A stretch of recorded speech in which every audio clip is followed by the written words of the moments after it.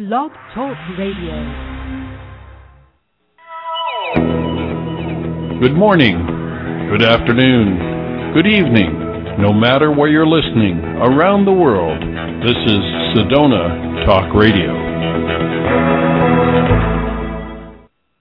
And hello, this is Our Wondrous World with Helena Margareta, or this is Helena Steiner-Hornstein.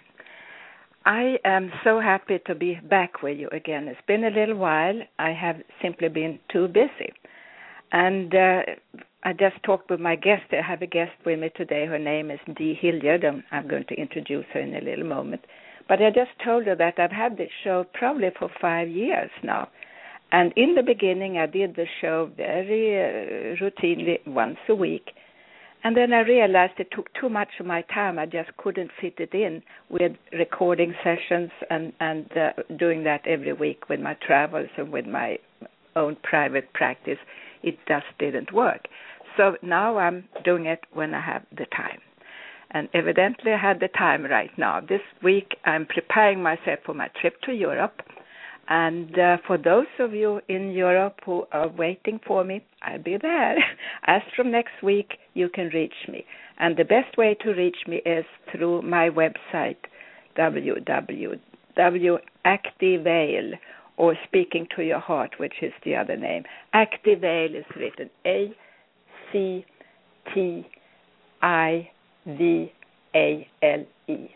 Activale at activale.com, or the email address is activale@gmail.com. So those were the commercials, and I am going to continue on my third book this summer. And anyone who has any kind of material you would like me to add to the book, please let me know. Email me at activale@gmail.com. Anyway, I have my good old friend Dee Hilliard with me today. Hello, Dee. Hello, how are you doing? This is wonderful to be with you today. Thank you. And I just spoke to Dee, and we said that we go back many, many years, and we have even worked together a little bit. And a particular one case I would like to mention maybe a little later as we go along that was very, very successful with a woman who had a brain tumor. But Dee now divides her time between California and Florida, I believe. Tell me a little bit about yourself, Dee. Well, yes, you're right. I divide myself between mainly California and Florida, and I have customers in both places, but they also go to different places. So a lot of times I'll go to New York, Connecticut, Colorado, and Santa Fe, New Mexico, different places like that. Even in Mexico, I've had to go and work with clients. So my work that I do, which I call a work of art, and it's a lovely mission, is helping people to move themselves forward in life and to understand how to manifest, how to improve their life mentally, physically, emotionally, and spiritually. And so mainly I do this. I do it by phone or in person. And also I teach color therapy, and as well as I'm an aromatherapist for many, many years, working with pure essential oils that helps us to have total wellness. Well, that sounds great. And I know since I know you as personally, you have the same energy as I have. I mean, the energy of the light, so to speak, this high frequency energy. And that's why it's so easy. It has been so easy to work together with you for the same purpose, so to speak. Mm. And right now, where are you at this moment? I'm in California, and I'm in the country about 150 miles east of San Francisco. And it's where they do all of the organic, a lot of the organic farming, and as well as high dairy and also goat milk, and then famous for all the fruits and nuts. More ways than one, maybe. In many kinds, probably. Yes. Okay, so today we have promised, I promised in the headline, And by the way, I have listeners all over the world, and I think it's now up to 86 countries that are involved. And there are tens of thousands of people listening to me, so I'm very happy about that too. Oh yes. So and I travel in places I've never been to before, and I can meet someone who says, "Oh, I heard that voice before," or "Do you have a radio show?" And it goes back to they have listened to me, and I'm amazed how people can find you. So this thing about the internet, it really works. Yes. Well, our technology today brings us closer together, so that's a good thing. Yeah. So, and I do a lot of my work over Skype. Actually, most of my work is over the telephone or Skype. I don't do too many personal visits anymore. Anyway, so today we're going to speak about the power of our words and the meaning of our words that we speak, and also talk about the colors that we wear, the power and the meaning of the colors. I hope we can get that into. So first about the words. And I once I don't go to many workshops, I give them, but I went to a little workshop once about this subject, and I thought it was so fascinating, and I truly learned a lot, because people say too many of the wrong things. And I went to a party the other night, and a woman said, "Oh, I had that dessert at that place, and it was to die for." I would never say that kind of thing, What do you say? I wouldn't die over a dessert, What do you say about that kind of expression? Well, it's kind of interesting. I have studied the power of the word for many, many, many, many years, because I had a question as a child. Sometimes when you're born into this world and you're gifted, but you don't know you're gifted. You're just a child, and you kind of know things. And so when I was younger, it came to me that a lot of words that we speak have a feeling into them. And then I realized that people were manifesting, which were causing creations in their life, but it was not necessarily good. It wasn't happy. It seemed very negative. So I started observing, and then because I was a child that had visions, and I had like an angelic being that I would ask questions to because I could see it, I was explained in increments so that the little child mind could understand. And as I got older, then I understood it a lot better, because then your mind can take in and then be able to organize it for delivery. So what happens that with people, when we speak words, we are raised in an environment, and we are copycats as children. And that means that we're truly continually... We forget that when we have children, that we are role models for these children. Yes, parents forget, because no one really takes you as a parent and says, this is exactly how you're supposed to do it, even though they've attempted to do that in some places. So as a child, you're an observer, and as the observer, you start acting like your role models, and that can be all the people that seem to be adults that are around you.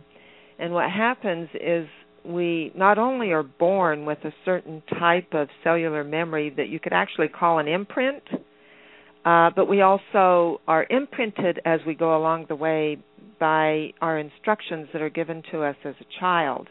And then we start copying how our role models are acting. And so it's something that seems normal to us. So when you eat an amazing dessert and you say, oh, it was something to die for, and you say it with great emotion, we have no idea that we are instructing a dying into our body, which means a part of a death. And this is an imprint. This is what we've learned to say. It's a pattern that comes from families. And if we're unconscious, we're unconscious when we speak. So a lot of times when we're speaking and we get on a roll in talking, we do it unconsciously, even though we consciously insert things. So we have an unconscious way of performing and acting, and that involves your mental thinking, your emotions of how you receive information, and then how you speak it and deliver it. And so since man and woman, and it speaks in the Bible or history books that God, the Maker, gave man, which also indicates woman, the power of the word. So what in the world does that mean? So this is what I worked with myself as a younger person to discover the meaning, which actually I discovered at a very young age that it was a way to manifest, to create something to make it happen in this world. And so since the majority of people are unconscious of this power that you have in what you speak or think, the thought, then they're creating their life, and they didn't realize that they created their life.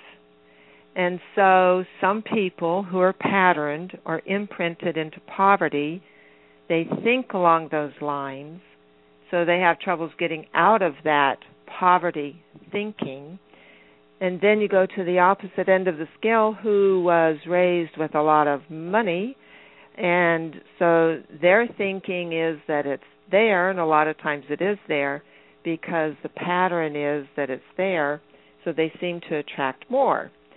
So in working with the power of the word, it goes beyond just speaking it. It has a vibration, a frequency that goes out, which is from the emotional end. And so depending on the passion that you spoke these words or thought these thoughts, they leave us, and it's like going around in a circle like a snowball collecting. It creates, the longer we think about it and the more energy we put into it, and then it gives it back to us. And most of the time, we don't even know that this is happening.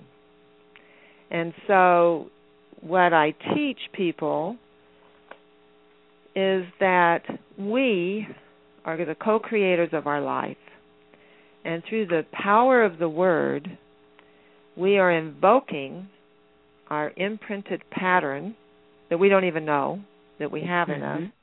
And then when you become aware of it, you still fall backwards into the old pattern at a different level, but then you're working on yourself to attract the new.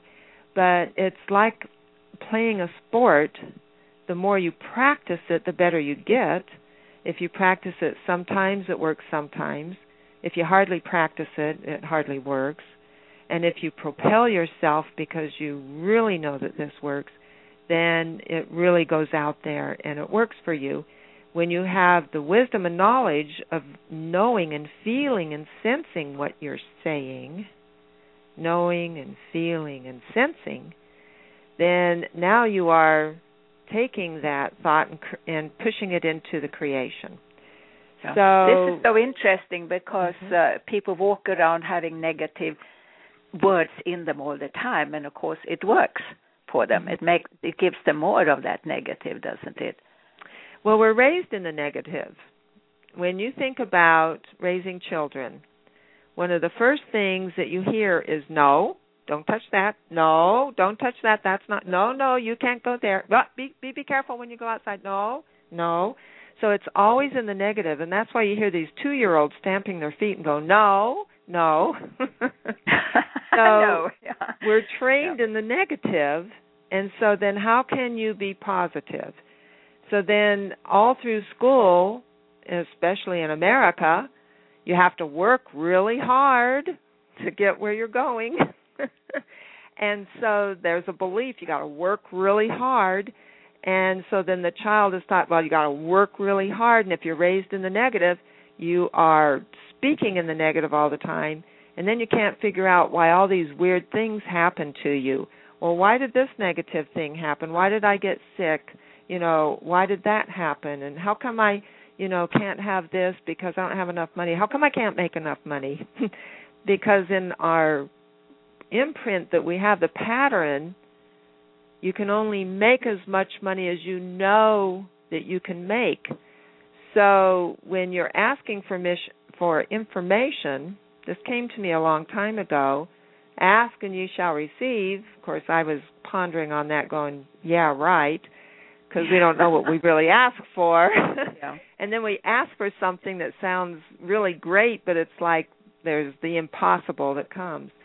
So this is something to ponder on. Ask knowing, and you will receive according to your knowing to receive. So that makes a big difference. Ask knowing, and you will receive according to your knowing to receive. Yes. So if and you were also always say be grateful, have a feeling of gratitude together with this.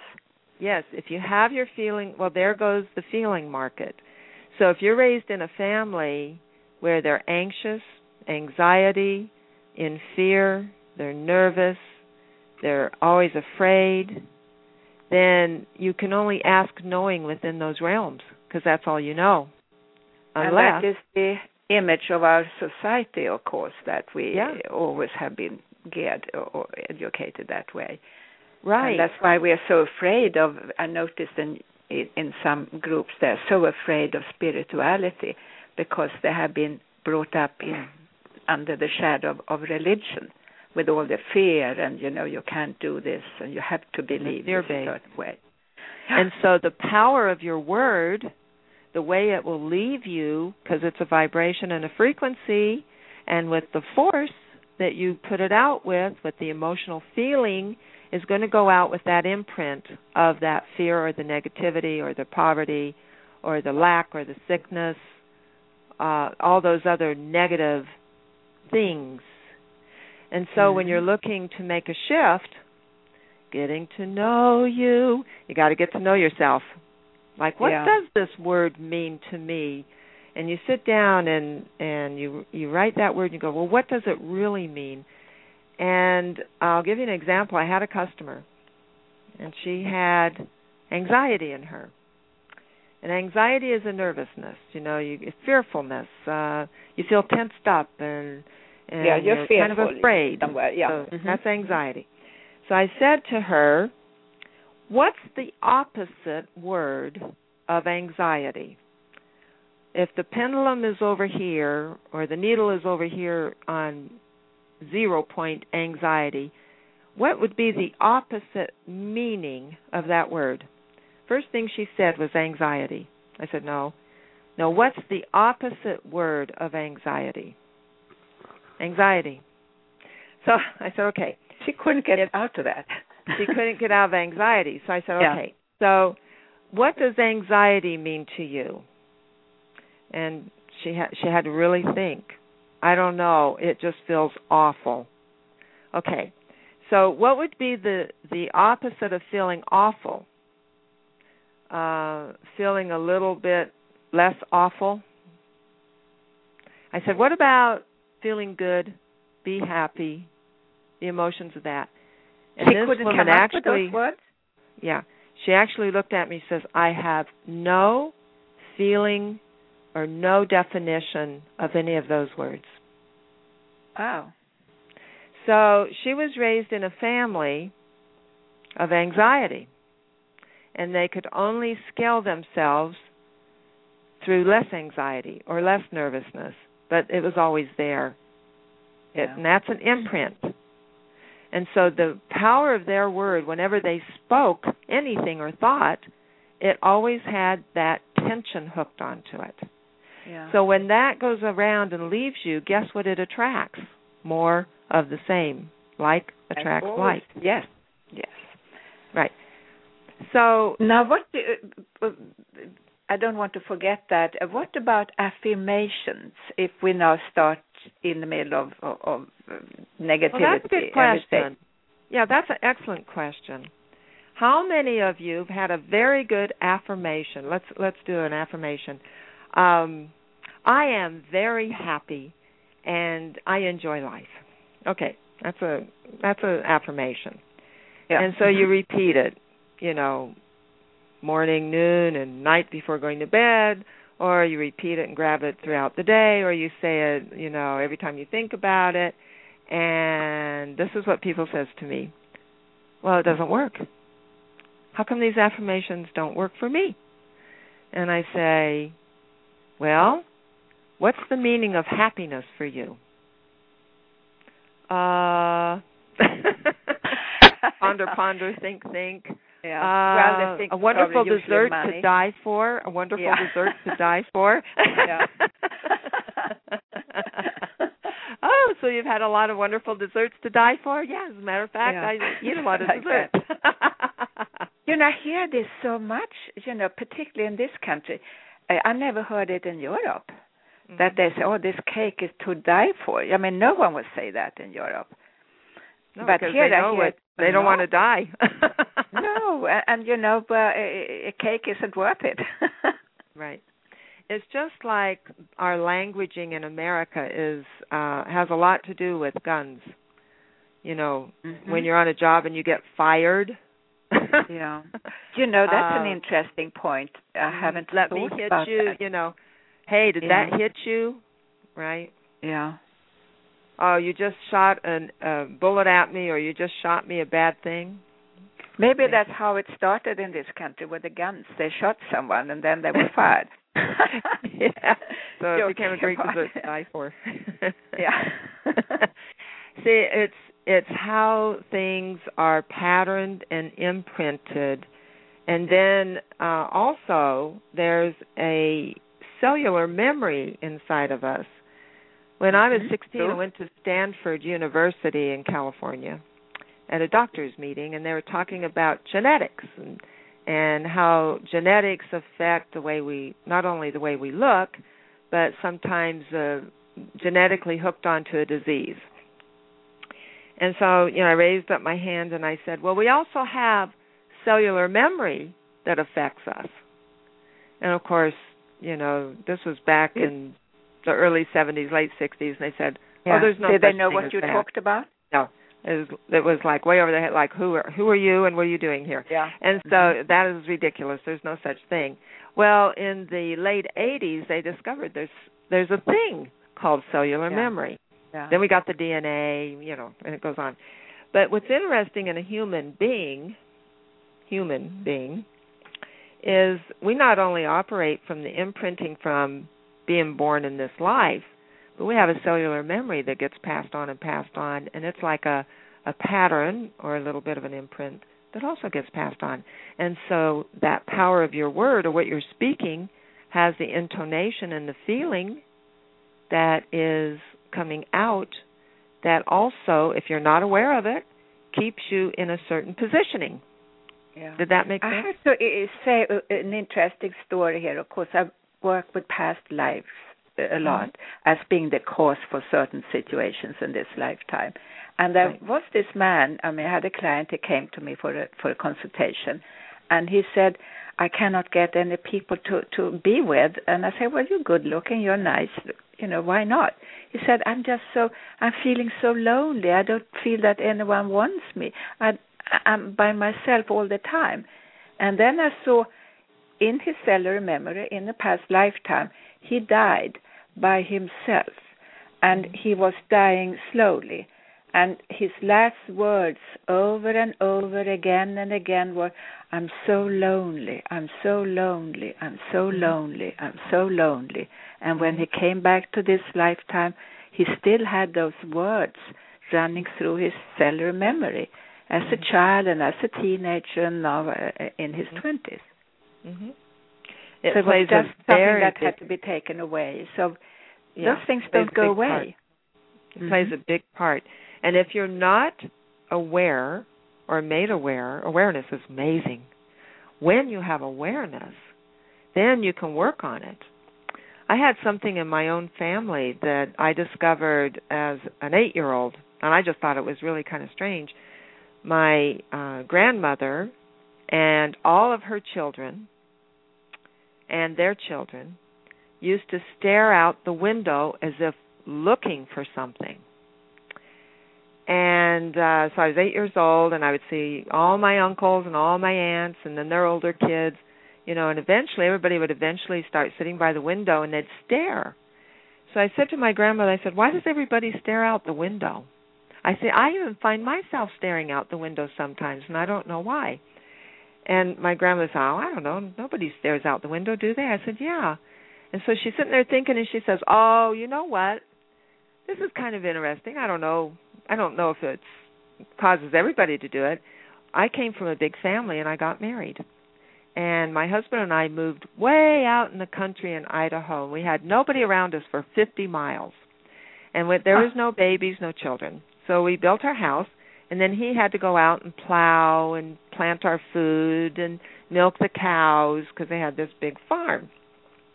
And she said I would get so lonely that I would sit and look out the window for him all the time, to see if he was coming.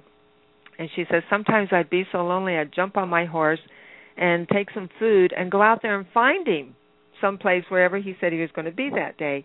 And we had 65 acres. And so she said, and it had a lot of trees on it and stuff, so I'd have to go out there and try to find him. But I would always look out the window. Well, when the first baby came, I found myself still looking for Grandpa. We call him Grandpa. Mm-hmm. Yeah. And so each child that she had kept looking out the window with Grandma to look for Grandpa. For Dad. Yes. For Dad. It was a trained behavior, right? And then as they grew up and they got married, they continued the behavior looking out the window, male or female, didn't matter. And then that was passed on to their kids. And so I would notice that, I'd be in our house and, everybody would be in their different rooms and I'd be sitting there looking out the window. Then my mother would come and sit and look out the window. Then my brothers would come and look out the window. And I had noticed this. I thought, what are we looking at? And you would get a lonely feeling. And that's when I discovered we have memory passed on. And that affects the power of your word, and that also affects how you conduct yourself through the power of your own internal communication and your communication that goes to others. Yeah, and how you stay in the same box, or same field as your parents. You believe you have to stay poor because your parents were poor. And right. I don't believe that at all. You can really move on. Or stay fearful and not move in from one career to another because you're afraid to make the move. Because that's not what you're supposed to do. Right. Yeah. This with affirmations, though. If I cannot fall asleep, now usually I go to bed and I'm asleep as I turn off the light. But if I cannot fall asleep, then I come up with affirmations, and they're good ones, like I'm happy, I'm well, I'm successful, And I fall asleep with the feeling, oh, I'm good, I'm really good. And it carries over to the next morning. And many people forget, they go to bed with those words ringing in their ears. Oh, I have no money, I'm not successful, I'm so by myself, I'm looking for a man, I'm looking for a woman. My boss yelled at me today, I never can do anything good with it. Something like this, yes. Yeah, it's the negative intonations, or they can have expectations. I can't hardly wait to do this or to do that, and they get their expectations way beyond what may be because they're not able to open up to have that great expectation. Yeah, that is another thing, So when you're doing an affirmation to go to bed at night to rest, what is your meaning of relaxation? Does that include being safe? See, what is your meaning of being able to go into such a relaxed sleep that when you wake up you're so refreshed and energized? What if you've always been sick in your life? You have no idea what refresh and energize mean. No. It's just that you wake up. Yeah. But, notice that with people with problems. They actually take their problems with them from work and to their table, to their bed. They carry those problems with them all the time. And these are, as you said, the words also. Like someone has been yelling or you saying some bad words. And I see this a lot in relationships where one spouse is abusive to the other one with the bad words. and the other spouse, of course, goes down, down, down, and he or she cannot understand why they are not happy together. Well, how would it work when someone is called all kinds of bad things all the time? And the same with children who have parents who say, well, you're good for nothing, you cannot do this, and let me take over, and let someone else grown up do this instead. All those words that indicate that they cannot do it, and they carry that with them too, don't they? Well, they carry that with them.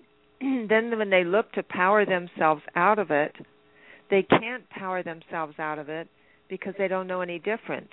And so once you identify it, then you can shift it. But it's the identifying, the awareness that helps you to go past that. It's very interesting in relationships, if I can go back to that for a moment. Well, this is what most of our problems are about, I notice. I'm sure when people come to you, that's what they have, and that's what I have. A lot of relationship problems.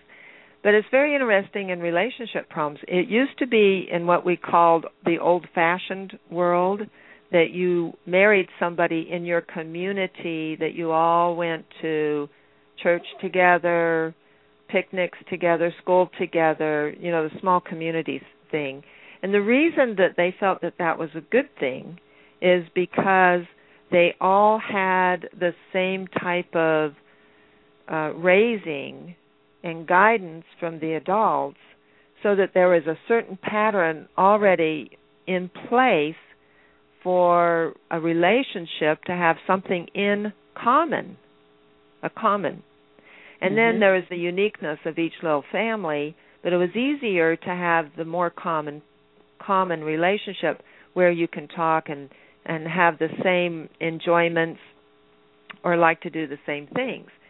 What's happening in what we call the modern world, we don't marry even in the same country or in the same state because we're more mobile, and we don't always marry in the same faith, we don't always marry in the same community, and we're all branched out.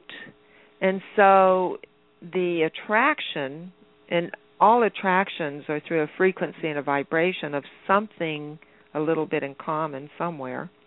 And so, but then they have to work at this relationship because the other frequencies are not agreeing.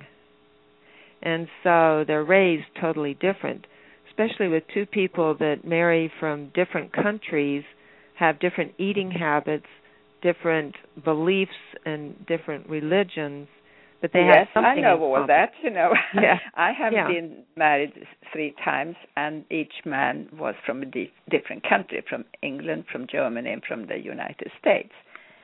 So you have to learn all over how to get along with not only the spouse, but also with his family, with his friends, and with the whole society. It's not that easy. It's a whole web that you're connected into, and it can be a whole new web that you have to get used to to get used to it, and it's called adjusting. Adjusting your frequency. I have noticed though that although you have different habits and so on, if you have the same intellectual and social standard, it works much easier than if somebody comes from a low social class and marries into a higher social class. That's very, very hard, particularly from different countries, as it is if you are in the same country. But I think those social differences are probably worse than actually the geographical and the ethnic difference, the way I've seen it and observed around me. Well, the people that are successful in doing that have the capability, you can call it intellect if you want, have the ability to think outside of their own little box. True. They have the ability to reach outside and to learn something new and incorporate it. And that's what life is about on the whole, isn't it? To get out of the box. It is. It's life as a whole. And so what happens is when you have that attitude about life, which becomes an attribute, then what happens is you change your power of your word, because you've grown. You've caused a growth. You've caused a shift to occur. And I always find it interesting. Yeah, and I interrupt. I'm sorry. That's the problem when you don't see each other. You know, if we would sit at the table, we would do that to each other. But this is so interesting what you have to say. Have you written a book or articles or anything like that? You've known me for a long time, so I do a lot of face-to-face, I call it. I'm in front of the customer. But I have been asked to put this together, and I've started a whole thing on short essays. Mm-hmm. And I have some stories that have come to me that I would write. I've got them partially written. And when I travel, because I travel in the car, and I'll have like a 4-hour drive, and all of a sudden a piece of information will come to me in a story form. I used to write books when I was in the 5th grade and 5th and 6th grade that were published in my little elementary school for the 1st and 2nd graders, because they read stories to them. And I used to, give talks and tell stories of how people can advance. And a lot of people say, well, that was quite a lot of knowledge for a young age, but it was a natural for me. So, I've been asked to do this, and so I will be, having this come out. The other thing that plays a big part in advancing ourselves and being able to focus and to expand your knowing so that you can receive according to your new base of knowing is through the power of color. Yes, and maybe we should talk about the power of colors too, because that is so interesting. But first, are there any negative words we shouldn't use? I was taught that you shouldn't say want, I want this. You should say I wish for this, and so on. What about those things? Do you know any negative Well, if you words? knew the true meaning of want, I always tell a little story that was a true story. But if you know the true meaning of want, it means that you're reaching for it, but you never get it. Oh. Okay, you're always thinking about it, and you're reaching for it, but you don't allow yourself to receive it. And so it depends on your meaning of the word want. And I'll tell you a cute little story, which is a true story. It's about 2 men that lived on a street that I lived on. And this one man loved Corvettes. He loved the red Corvette with the tan interior. That's an American car, the Corvette. And he loved the way the wheels were. He just loved everything about it. And he had posters all up in his garage, and he kept saying, I really want that car. Yeah, I really want that car. I really want that car. So he would invite his friend over, the neighbor. They were close friends. And he'd say, yeah, look at this car. And then they'd go to the car dealership. Look at this one. This is the one I want, the red one, whatever. And his friend says, yeah, you need to get it. He goes, yeah, I really want it, really want it. Well, after about 3 months of this, his friend across the street pulls up in his driveway in a brand new red Corvette with a tan interior. Oh. And so the neighbor who wants the car and has all the posters, he goes running over and he goes, what happened? What happened? He says, well, you convinced me. I didn't just want the car. I went out and bought it. And I love it. That is a good story. And the guy who wanted it never bought a Corvette. You see? He wouldn't allow himself. No. So know the meaning of your word. The other word is try. Try really means I attempt it, but I will never make it. There's always going to be something that I just don't quite make it. You can try to do something, and you will have different levels of trying. It will take you to a certain point, but you just don't make it. You just don't make it. No. So try is, an absolutely a word that I don't even use. When you say I did some sales training back, when I was in my teens. I think, like you need to get sales training if you want to go into PR or something. And then we were trained not ever to say, let's meet at 12 o'clock. And then we said in the training, oh, I tried to make it. And we were told, never, never say, I tried to make it. Say, I will be there. Right. And this is, I'm sorry to interrupt you. Please continue. Well, that's the point of knowing. Yeah. When you say, I will be there, you're making a point to everybody, I will be there. When you say, I try, well, if something comes up, I may not get there. Yeah. And when you have a very important meeting or a very important graduation where you're going to receive great honors, you surely don't want to be late for that. Yeah, see? It's so true. And, you don't try, you do it. And, but in the English languaging, that's what you hear all the time because you're trained that way, just like you have to work really hard in life. Yeah. And you know what I tell my nephews and my nieces? No. That's the wrong word. You work very intelligently because you're smart. You're related to me. Well, this is good. I said those things to my grandchildren, and it has worked. You're smart. Look at me. I'm smart too. I'm smart to get it from me. Yeah. I'm not sure that parents like that much, but yeah. It's kind of interesting because in this world, we're trained to judge, and we have judges, right, that we appoint to judge us, and then of course we judge other people, right? So there's a pattern. That's true. There's a pattern in the world that we're all imprinted in, judging. So, when we go out and we judge something, we may misjudge it, right? We may get a wrong impression because everything we hear and see and feel has to go through the filter of the imprint. And that's why when you go to a seminar, say you have 6 people that you went with in the seminar, they all heard something different in that seminar.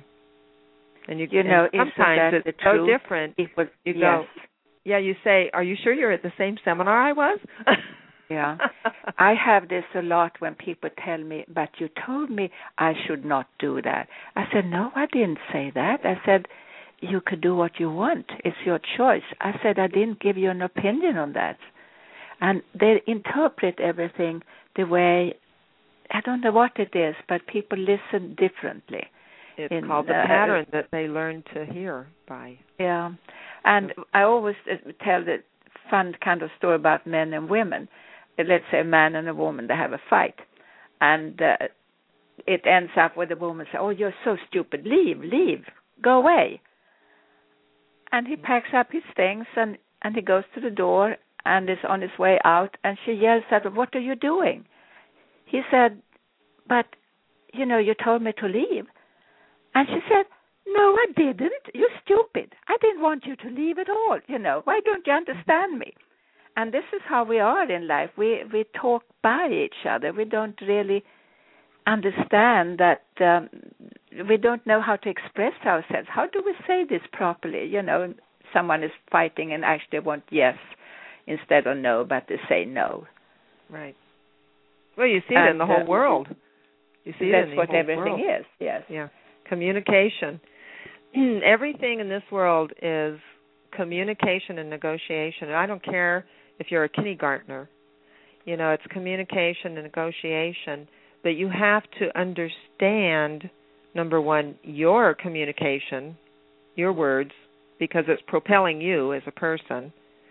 And you have to understand where the other person's coming from and their words of meaning so that you can have the same meaning, so you create the same meaning so that you can have rapport, which means getting along and understanding what you're talking about. Yeah. Colors. So colors. That's when one I of the things. you again, and I didn't know, I thought you had finished this sentence, but we came into colors before, and then I think we got into the words again. But color, people tell me they want to be prosperous. So first we have to identify what that word means to them. And they always give you the meaning they think it might be, but it's not the meaning they're demonstrating and living. So one of the things that I tell them, I want you to look outside, and when you're in Florida or California, and you're in states one of the main colors that you see is green. And in America, our dollar bills are kind of green, right? It's called currency back then. Now it's called money. Currency means that it flows in and it flows out. Money is just money. So I tell people, you look out there and you see green. And when people see this beautiful forest green colors, they feel good. And so when you're looking to have a prosperous feeling of good health, if you wear a beautiful green T-shirt and go to sleep and you say, I feel this wonderful green inside of me, then what happens is the body knows what green is. It knows that it flourishes and refurbishes. It knows that it's prosperous and abundant. So there's something that changes in the person. So they have what they call chakras in the body. These are energy levels. And there's been attachment of colors. Well, depending on what society or what group study you're in, they can have different colors. But one of the main colors of a chakra is orange. And it's like a tangerine orange. And so if you've ever watched the sun come up, it comes up pale, but it looks kind of goldish, and then it goes into an orange. And especially when it goes to sunset, it's a beautiful orange. Yeah. And that's the power of creation. So if you're looking to give yourself energy, and you're looking for the energy, and you're looking to choose your wording to propel you forward with energy, then you wear the color of tangerine orange, and it picks up your energy. That's nice and interesting, because I have my workroom in Stockholm, Sweden, is an orange, and the one here in Florida is also all orange. I'm looking at orange all over the place now. An energy color. Yeah. And then you have the color purple, or this violet color, and that was a hard color to get. So in the old days, only the wealthy, the kings and queens and the aristocratic, they wore purple because it was royalty. And then they had an offshoot of royal blue, royalty. And then when you go into the blue, if you're looking to be calm, what's blue in this world? I tell people, what's the color of that sky? Blue. What's the color of the water? Blue. How does it make you feel? Calm. Yeah. And then white, they started this a long time ago, that when you wear white as a bride, a new bride, it was purity, right? And so when you wear white, it used to be in hospitals, used to be in America, not now. In hospitals, everybody wore white because it meant purity, being clean. What does the word purity mean? I think good, clean, pure thoughts. So you're giving a symbol to yourself that you are pure, that you're clean, that you're higher level, right? It signifies higher level. So red, when you use red, that has always been a war color. It's aggressive, and it causes aggressiveness. And the blood red is true blue blood red, means the color of our blood, which is alive. So there's all colors of red. And I've seen this red in many old European dining rooms in the old castles. So on, they've had the red walls with the gold in the dining rooms, particularly. Yes. And I suppose people felt good together with the food and the red. Yeah, well, red improves appetites. Did you know that? I remember a long time ago that you said, I think it was you, and it kind of got stuck in my mind, and was something about if you have green plates, people would eat less. Yeah. Or green napkins. Is that so? Yes, they eat less. Yeah. And then that's if you fantastic information for a lot of people. Yeah. If so you don't have go buy gold, any red plates, buy them green. Right. Well, it's kind of interesting. A lot of places are going black tablecloths, black napkins. Yes.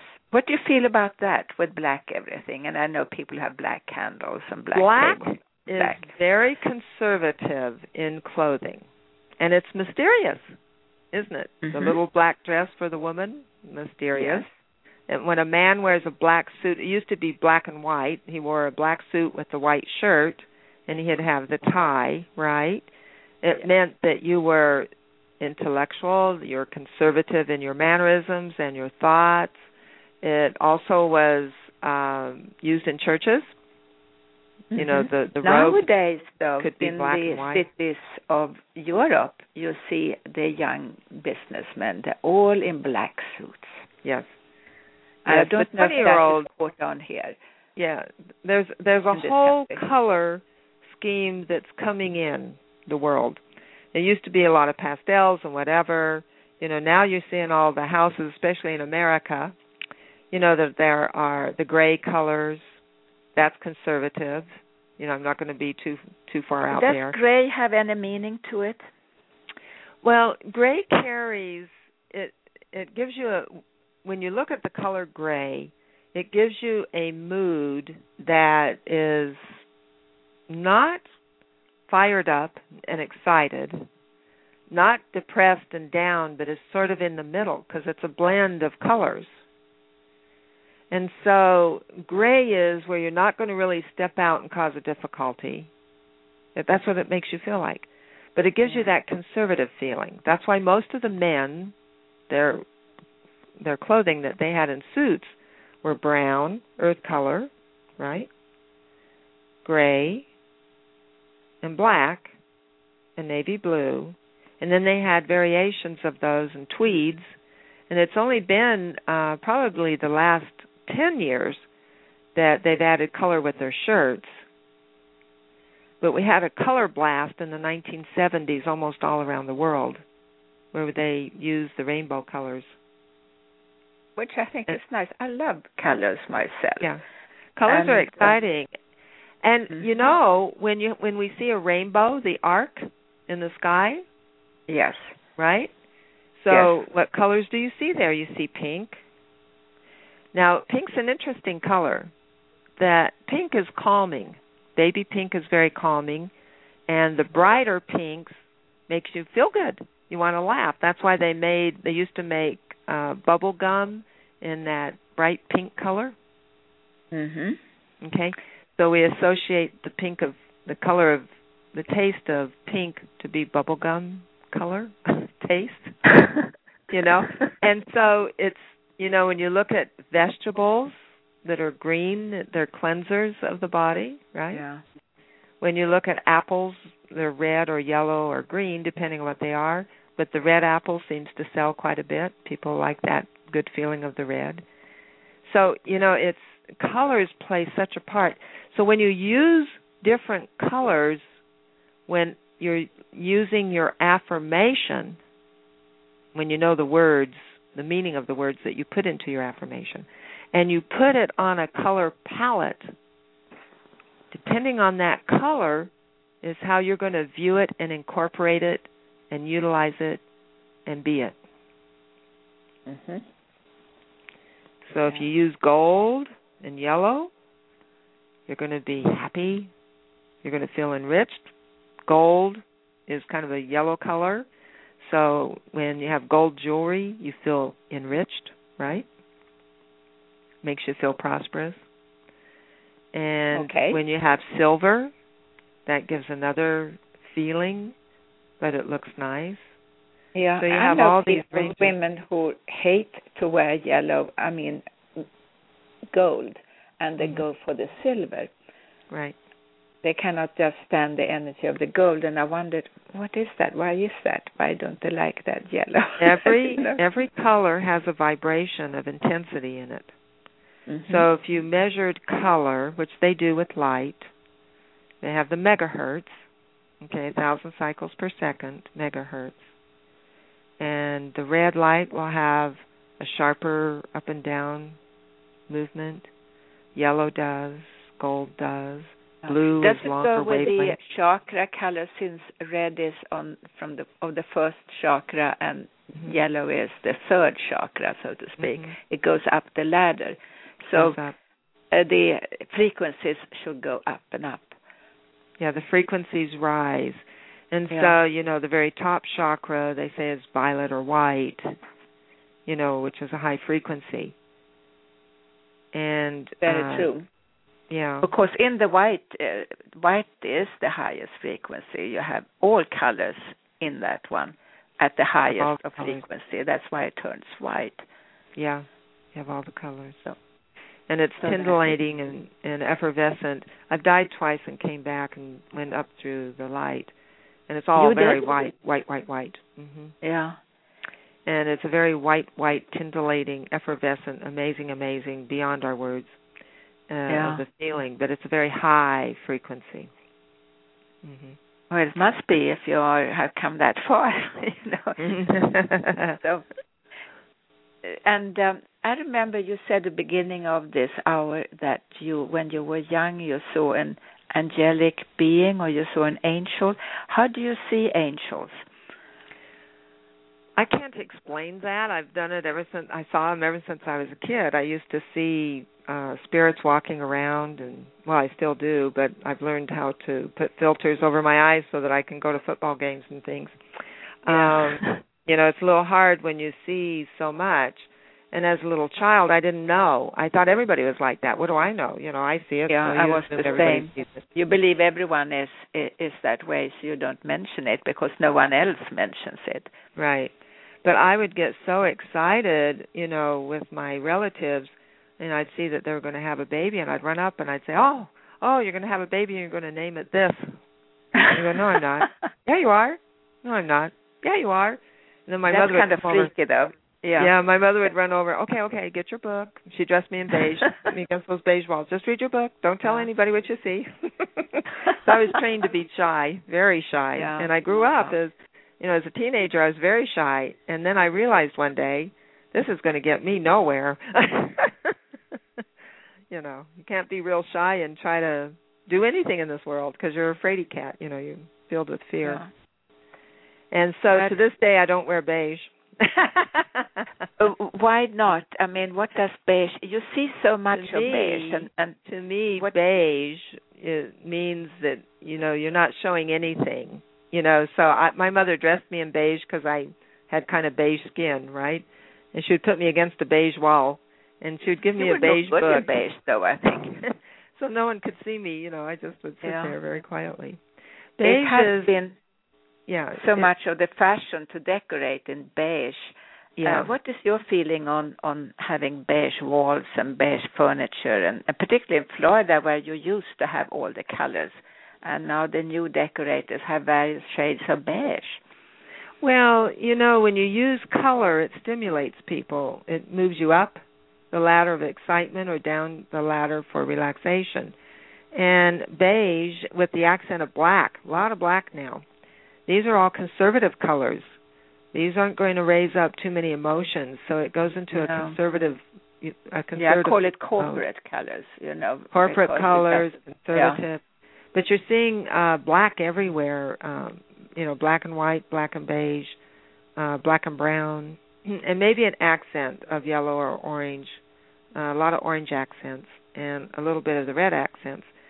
So we're going into what is called conservative period, and that happens every once in a while. You see where the colors will change that people are buying with their cars. Like, look at the cars. Almost everybody's buying silver cars, gold cars. You don't see a lot of blue cars too much, but it's all the metal colors. Then every once in a while, you'll see the red cars with people wanting to be out there and be noticed. Yeah, you can see them, but police can also spot you very easily if you're speeding. Oh, yeah, and then the white cars. You've got a lot of white cars in Florida, they say, because of the heat. But then you see a lot of black cars, too. See, it's a conservative movement. Impressive. Yes, even a small, cheaper car will look impressive if it's shiny black. Yeah. It's just not a very practical color. I see we're coming to the end here. In fact, we only have a few seconds left. Mm-hmm. I'd like to thank you so very, very much to meet with you again. Would you like to do it again? Oh, sure. It's my fun. Thank you so much. No, it was great fun meeting with you, and there's so many things we can speak about. And of course, I didn't get into that healing session we gave a woman who had a brain tumor that no one can get rid of, but we got rid of it. We did, and that's the power of thought that comes through the power of word, that comes through the power of feeling. And when we spoke all the time, you see. Yep, and we spoke all the time. We were reinforcing. You do that in your sessions. I do that all the time in my sessions, too. And people say, well, I don't remember what you said. I said, it doesn't matter. The power of the words, the energy of the word will go to the right place. It goes there, right. And no one taught us that. No one taught you, I'm sure. No one taught me.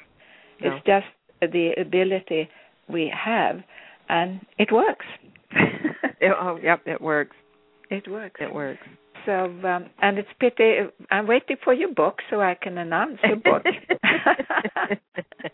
Okay, well, hopefully that will be a reasonably good time. Yeah, remember the power of the word. I have the power of the word. Yes. Yes, I'm writing on a book right now. Because usually people come on the show to promote the book or promote something. And with you now was chit-chatting about what we know or what you know, and that's why I was so happy to have. We have gone over the time a little bit, so it will be recorded for the archives, but it wasn't coming in to the regular, Right. I don't know how many listen, but we have a lot of people. As I said, we are, I have tens and tens of thousands who listen to this show, which is nice, all over the world. Yes, that's wonderful. Well, I want to thank you very much for this opportunity. It's been great. It was nice meeting with you, too, and I hope we see each other soon or meet again soon. Yep, sounds good, my dear. Thank you so much. And to you all out there, you can, do you have a website, Dee? I don't have a website. I just have a cell phone. Okay. So anyway, anyone who wants to reach me, again, go to my website, www.activale.com. It's being worked at these days, and you can, if you go to it in the next couple of days, you will have a new layout, and new information, and new everything, I suppose. So don't hesitate. And again, my email address is activale@gmail.com. Thank you all, and see you soon. Bye-bye. Bye. Bye-bye, Dee. Thank you.